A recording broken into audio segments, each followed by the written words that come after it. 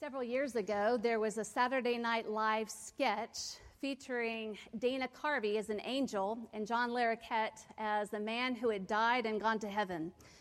And he's recalling that he had felt no fear or pain in death, and he had been able to see his body as he drifted away from it and into heaven, and now he finds himself sitting at the gates of heaven getting to talk to an angel. And he realizes that he can ask this angel for the answers to the mysteries that he had in his life, the questions he always wondered about. And so we asked him questions like, who are the celebrities that are actually alive that everybody else thinks is dead? And who are the women who had crushes on me that I never knew about? And he was disappointed to hear that it was far less than he had expected. And finally, he asked the question, what's the biggest mistake I made in life? And the angel said, you mean besides leaving the church? Well, there was this one time that you were walking along the beach in Bermuda, and you didn't realize it, but you walked right over the location of a treasure chest. And if you had just dug down 4 to 5 inches, you would have found a buried treasure there worth $40 million. And this man says, oh, I can't believe I missed it. The angel says, no, it's okay. You don't need the money now. It's all right. So the man shakes his head, and then he says, well, what's the grossest thing I ever ate? And the angel starts shaking his head. No, you don't want to know that. And so the man says, okay, what's the 200th grossest thing I've ever eaten? And the angel said, well, there was this time that you were eating a bowl of butterscotch pudding, and it had a dead bug in it. And you never realized it because you were watching football at the time. Now, to be real honest, the sketch wasn't all that funny, but it left an impression on me because all these years later, from then till now, I find myself still wondering, what are the questions that I would ask? What are the things that I haven't known about my life, the hidden mysteries, the things that I've never seen? What's the biggest danger I've ever been in and just not realized it? What's the biggest mistake I've made? What's the grossest thing I've ever eaten, and would I really want to know? Maybe the better question for me is, am I okay with not knowing some of these unseen mysteries before me? Am I willing to trust God to guide me along the path of life? Today we're continuing on with our sermon series, Wild Kingdom, celebrating God's creation. We're looking at different passages of Scripture that highlight animals, and we're looking at the message behind them. What's the meaning for us today? What is it that we can take and apply to our lives? And this morning we're looking at the very strange story of Balaam and his talking donkey. Now, Balaam was a prophet, a seer, and he is somebody that's hired by the king of Moab. The king of Moab wants Balaam to put a curse on the Israelites. And Balaam had heard from God that those were a blessed people, and so he knew he couldn't curse them. And yet he didn't want to upset the king. I'm sure for his financial and physical benefit, it was always beneficial to keep the king happy. And so at one point in the story, he rides out to meet the king and his people on the back of his donkey. And the donkey starts to act up. At one point, the donkey kind of veers off the road to go into this nearby field. And so Balaam has to goad it back to get on the road again. And at one point, the donkey kind of scrapes up against the walls of a canyon, trying to scrape Balaam off of his back. And again, Balaam's hitting the donkey to keep him on the right path. And finally, the donkey just lies down there in the middle of the road and refuses to budge. And Balaam starts beating this poor animal when suddenly God opens up the mouth of the donkey and the eyes of Balaam. The donkey asks Balaam, "Why are you beating me? Have I not always been good to you? Haven't I always been obedient to you? Have you ever seen me act like this before? I've always been loyal to you." And all of a sudden, Balaam sees this angel in the middle of the road with a drawn sword to prevent him from passing. And he realizes that the donkey had saved his life. Now, if you go back earlier in the story and you look at the story through the eyes of Balaam, you can see that he was just going along with what was apparent to him. He couldn't see anything in the road. The path was clear. The only thing he saw was how the donkey was acting. And to be honest, it wasn't all that unusual for a donkey to kind of wander off the path, for a field to graze, or a donkey to kind of rub up against the wall, or for a donkey to just stop in its tracks and not budge forward. All of these were in the realm of possibility for what a donkey could do, and Balaam could only see that, but his eyes deceived him. The donkey had saved his life because the donkey had always been for the good of Balaam, and Balaam had been focused on the ordinary when the extraordinary was standing right in front of him, and he missed it. I think there are three important lessons that we can take from this passage as we look, how do we handle things that are unseen in our lives, and how can we trust God in the midst of them? I think the first point is it can be disconcerting to us when we face things that are unseen. Balaam was a real historical figure in life. In 1967, they were doing excavation work in a part of Jordan at Deir Allah, and they came across this site, and it was a sacred building, and on one of the walls, they found an inscription dating back to the 8th century BCE. And this inscription had been taken from a religious text, and it was talking about the prophet Balaam, son of Beor. And it talked about his gifts and his skills and his prophecies. And some of the words it uses in this inscription are very similar, almost word for word, to what we find in the Old Testament. Now, this inscription and the text were not written by Israelites. They were from a polytheistic community. But nevertheless, they were talking about Balaam, who himself was not Israelite. They were talking about him and his gifts. Balaam was a famous prophet, a fortune teller, and he was hired to interpret dreams, to help people plan out their future, to pronounce blessings or curses on people. And the irony in this story is this fortune teller who couldn't see his own future. This man who was hired to help people guide them along the path of life, and he couldn't see the danger right in front of him. Now, for Balaam, he felt that he was connected to God. Even though he himself was an Israelite, he consulted the God Almighty and prayed to God, and God revealed to him what he was to do. And so Balaam felt very connected to God. He felt that his every step was in tune with God. And how frustrating it must have been for him to realize that the donkey was better connected to the will of God than he was. Sometimes in life, we're going to not understand what is right before us. Or perhaps we'll plan far out ahead, we'll plan things in advance and not realize that there's a curve coming down the road. If we trust in God, we can navigate that, but it can still be unsettling for us. Several years ago, I was pastoring 2 churches in southeastern Oklahoma. And my husband, Chris, and I had several discussions about our future plans. We felt that God was leading us to stay there at these 2 churches through May of 2007. That's when I was going to be ordained. And I wanted to celebrate that with these 2 churches because they had been such a part of my ordination journey.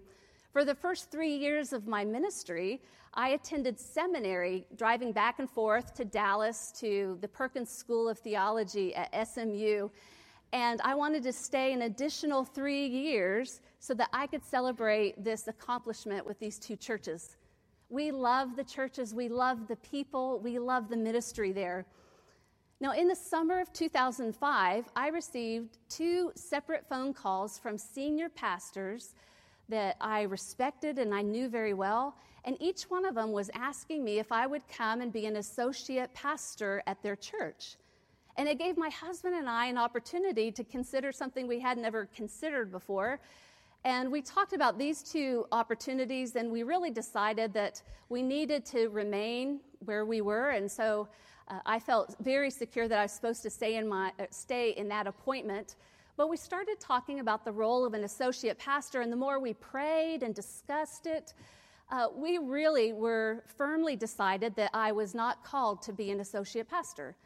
And so I called these two pastors back, and I said, thank you so much, but becoming an associate pastor really isn't a part of my future. The very next spring, the first day of spring break in 2006, I received a letter from my district superintendent, and he was outlining the new procedures in what happens when a pastor would move. Well, I would forward that to my husband, and I wrote in big letters, "We're not moving. I just wanted you to see the upcoming changes, and we'll need to know this next year." That was our plan. The very next day, I had taken off to be with the kids because it was spring break. Hannah went to be with some friends, and Brooks and I had the day all planned, and we had a pretty sweet afternoon routine. I would warm up a blanket in the dryer and get it nice and toasty warm, and then he and I would get under the blanket. He was only 5 at the time, and I would read a book to him. And to be honest, we would only make it about 5 minutes before we were both out cold and asleep under that nice warm blanket. Well, on that day, we were about 4 minutes into the book, getting a little sleepy, when the phone rang. And I answered it, and the caller said, "Hello, I'm Bob Long from St. Luke's in Oklahoma City. How are you?" And I thought, how strange for Dr. Long to be calling me. I mean, I knew who he was. He has a wonderful reputation in our conference, but I didn't really know him. I'd only talked to him once. And then he goes on to ask me if I would come to Oklahoma City and meet with him and talk about becoming an associate pastor here at St. Luke's. Well, we made the appointment for the next day, and I was driving up, and I was really, really excited. Not because of becoming an associate pastor at St. Luke's. I knew, we had discussed it at length before, I knew the answer to that was no. I was excited because I thought, I'm going to get a chance to talk ministry with Dr. Bob Long, and I'm going to get some ideas from him that I'm going to use back home in my own ministry. And somehow on the drive, it was 3.5 hours, I thought to myself, I don't want to misuse his time. I don't want to misrepresent the situation. And so by the time I got to St. Luke's, I had my mind made up that I was going to tell him no right at the beginning. And that way, if he was very busy and needed to go on to other things, I would understand. But maybe he would have time and we could talk church talk and ministry, and I would come back with lots of ideas to use in my current appointment. But the problem was we didn't go right to his office. He starts taking me around the church, and I just felt uncomfortable broaching the subject of my employment. It felt uncomfortable to talk about, and so I just listened to the stories of St. Luke's. And somewhere along the line, I realized that something was right in my path that I hadn't seen before. I had driven all this way, absolutely certain that I was going to tell him no, and suddenly I realized that God was saying yes. It was kind of jarring to me, and so I called my husband, who I knew was absolutely firm in his stance, and something had happened to him that morning as well, and he had changed his mind. Now, something had happened to both of us. And I have to tell you that as excited as I was to come to St. Luke's, all the way home I was weeping. Not because I was sad. I mean, there wasn't something dangerous in my path. There was something wonderful. In fact, coming to St. Luke's has truly been the greatest gift for me and my family, absolutely. But there was something unsettling to me to think that I had thought that I was in tune with God. I thought I'd planned out this future according to God's will, and somewhere along the line there was a curve in the road that I hadn't expected. Sometimes in life we can get ahead of ourselves, and that's not wrong, that's not bad, but we have to be ready to come back and take the curve with God. If I had been so stubborn, which is a real possibility for me, if I had been so stubborn to stick to my own plan, I would have missed out on an incredible gift in my life. Sometimes when we encounter those curves, it's uncomfortable, it's unsettling, and yet it's a time for us to relax and trust God for that journey, because otherwise we'll miss out on a greater path. Second, it's important to remember through all of this that God is present with us. One of the fascinating things about this particular text is that what happens with Balaam and the donkey is an analogy. It mirrors what's happening with Israel. You see, Israel was still being led by Moses at this time, and they were wandering around in the wilderness. They were tired, they were hungry. God provided food and water, but they were still a disgruntled lot. They were miserable, and they came up to the border of the Amorites, the country of the Amorites. And they sent word to the king of the Amorites asking for safe passage. They asked him if we could cross through on the King's Highway, which was an important trade route of the ancient Near East. And they said, we'll stay to the highway. We won't veer off for the vineyards or for the fields, and we won't even drink from your wells. In other words, they were trying to just get a shortcut to the other side of the country, and they wouldn't touch any of the resources. Not only did the king of the Amorites refuse their request, but he gathered up his entire army and went out to attack them. But the Israelites were able to conquer them, and now, where they had been willing to just pass through the country, now they owned all the fields and vineyards and wells. And the king of Moab heard about it. And now they were camping out near his country, and he didn't like it. And so this whole story is about the king of Moab plotting to get rid of the Israelites. And they're not a part of it. He is going to do anything, even sorcery, to get rid of these people. He wants to wipe them off the face of the planet. And so he's going to Balaam to try to use trickery and magic and sorcery to get rid of them. And Israel doesn't know anything about what's going on. Now, can you imagine them first hearing this story and realizing that somebody was wanting to destroy them and they never knew it? Somebody had taken out a hit on them and they were blind to it? That something so dangerous was right in their path and they never saw it coming? That's what happens to Balaam. Balaam never saw the danger right in front of him. If he had only trusted the donkey, who had always been loyal and faithful to him, he never would have needed to see the angel, because he could have trusted the one who had been so good to him. The truth is that we don't always need to see what's right in front of us, because God is with us. We can trust God to guide us through those moments. Maya Peters was just 3 years old when she was diagnosed with congenital bilateral perisylvian syndrome.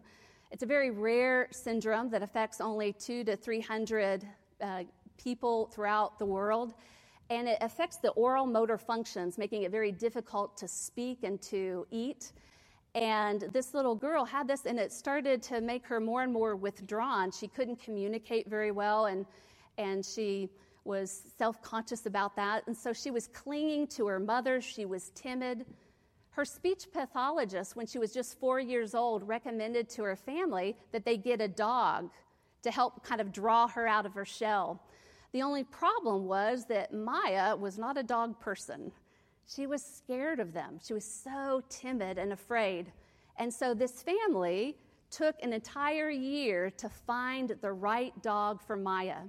They kept going back to the local animal shelter, willing to take whatever time was necessary to find the perfect dog. And so they went back and back. And one particular occasion, they were there when a police officer brings in this white, scraggly dog named Jack. It seems that somebody had thrown Jack in a dumpster to get rid of him, for him to die, and the officer rescued him. He brought him to the animal shelter to have him be cleaned up and hopefully adopted by some family. And while they were there, he brought him in. When he brought him in, this dog was filthy. He was covered with fleas. His fur was all matted down, and yet something about this dog caught the attention of Maya's mother. She couldn't get this dog out of her head, and a couple days later, they came back to the shelter to look again, and the mother was talking with the shelter staff while Maya and her big sister went to go look at the dogs. Now, Maya never went close to the cages. She was too scared for that. But she was drawn to this white dog. And she came up close to it, and she put out her hand for the dog to lick her, and then she started talking. "Hi, I'm Maya. You're cute." And the mother said, "I heard her talk more to that dog than I'd ever heard her speak before." Needless to say, Jack went home with them that day and became a part of their family. He was great for Maya. She started really progressing in her therapy. She became far more confident and started relating more to people. 3 years later, after they had taken Jack home and he had become such a part of their family, her parents were awakened in the middle of the night by the sound of scratching, and Jack was barking and whining at their door. They ran to Maya's bedroom, and they found that she was in the middle of a seizure. She had never had one before. She was having terrible convulsions, and she was already turning blue. They were able to call and receive medical help in time, and she was able to recover completely. But over the next few years, Maya would have over 100 different seizures, and Jack would alert the family in advance. Something about this dog could sense what was invisible to everyone else, and he could alert them to this coming seizure, and it would help protect her, and help break her fall. He would be there with her in the midst of a seizure that she would have. He would lay his head on her chest to kind of help comfort her, and it regulated her breathing. Now, for the past 3 years, Maya has been seizure-free. She's gone on to compete in her first dance competition, and Jack is still a wonderful part of their family, and they recognize that he truly was a gift from God. This dog that had been saved from death has now saved Maya countless times, and they have learned to really trust the insight of this little dog to see the things that they can't. In life, if we will trust the presence of God for us, it's okay that we don't know every single thing that's right in front of us, because God is with us. There will be times that it seems that we skirt danger and loss and pain, and we can celebrate those moments with God. And then there are times that all of us will encounter grief and tragedy and loss. And we know in those moments, God is there to carry us through and get us to the other side. God is always working for our good and is faithful to be with us. And third, the horizon is never empty. If we could miraculously talk to an angel today and ask an angel questions, I have a feeling that many of us would ask about heaven. Heaven's kind of that great unknown that's before us. And it can kind of loom large on the horizon and either seem very scary or very empty, as if it's not really real. It's like standing at the edge of the ocean and just seeing this huge body of water and not realizing how alive it truly is. When my husband and I went on our honeymoon, we went to Cancun and we went snorkeling. I had never done that. I'd never been snorkeling. And I was concerned about wearing my contacts. I didn't want to lose them, so I took them out. But I have very bad eyesight. And so without my contacts, I just kind of see shadows and blobs. And when we jumped off the boat, and I was practicing for a while, and we were out away, and all of a sudden, this large school of fish started swimming toward us. Except I didn't see the fish. I saw this large, dark mass coming right for us. Now, the boat was too far away, and so I climbed on the nearest thing to get out of the water, which happened to be my husband. I scrambled up on top of his shoulders before he ever realized what was happening. A couple of years ago, we had the opportunity and blessing to go back snorkeling again, and my husband strongly encouraged me to wear my contacts. And I remember my very first thought in the water, oh my goodness, this is so much better when you can see. Everything was opened up. No longer was there these dark masses of death coming toward me, but rather I saw all the life that was present, all the beauty, all the colors. It was incredible. Sometimes we can stand at the shoreline and see nothing out there until we have the eyes to see. You may have seen the news story about Fabien Cousteau. He is in the midst of a world record research project where he's living underwater for a month, conducting research off the coast of Florida.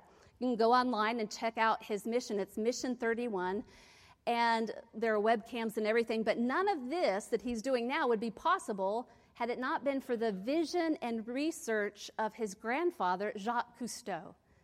Now, Jacques Cousteau was a world-renowned oceanographer, but he grew up kind of as an unlikely candidate for that.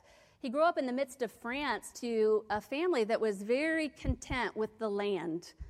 The only reason that Jacques Cousteau started in the water was because he was a sickly child, and they had him start swimming to build up his exercise and strengthen his lungs, and he fell in love with the sea and everything that was alive as part of the ocean. He started to develop the aqua lung, and he opened up scuba diving for the world. He started filming movies under the sea, and so what became the depths of the sea that we would normally associate with dark, foreboding danger became places of life. And we could see all these new creatures. A world had been opened up to us. Sometimes in those very far-reaching mysteries, we just need the eyes to see. But we can trust that even in those moments, God will be with us. There's a famous author, Frederick Buechner, and I want to read to you how he describes the story of Balaam. In the book of Numbers, Balaam's donkey sees an angel of the Lord barring the way with a drawn sword in his hand, and thereupon lies down in the middle of the road with Balaam still on his back. When Balaam clobbers him over the head with a stick, the donkey speaks out reproachfully in fluent Hebrew, and then Balaam sees the angel too. This is perhaps a clue to the mystery. Whereas men, as a rule, see only what they expect to see and little more, the animals, innocent of expectation, see what is there. The next time the old mare looks up from her browsing and lets fly with an exultant whinny at the empty horizon, we might do well to consider at least the possibility that the horizon may not be quite as empty as we think.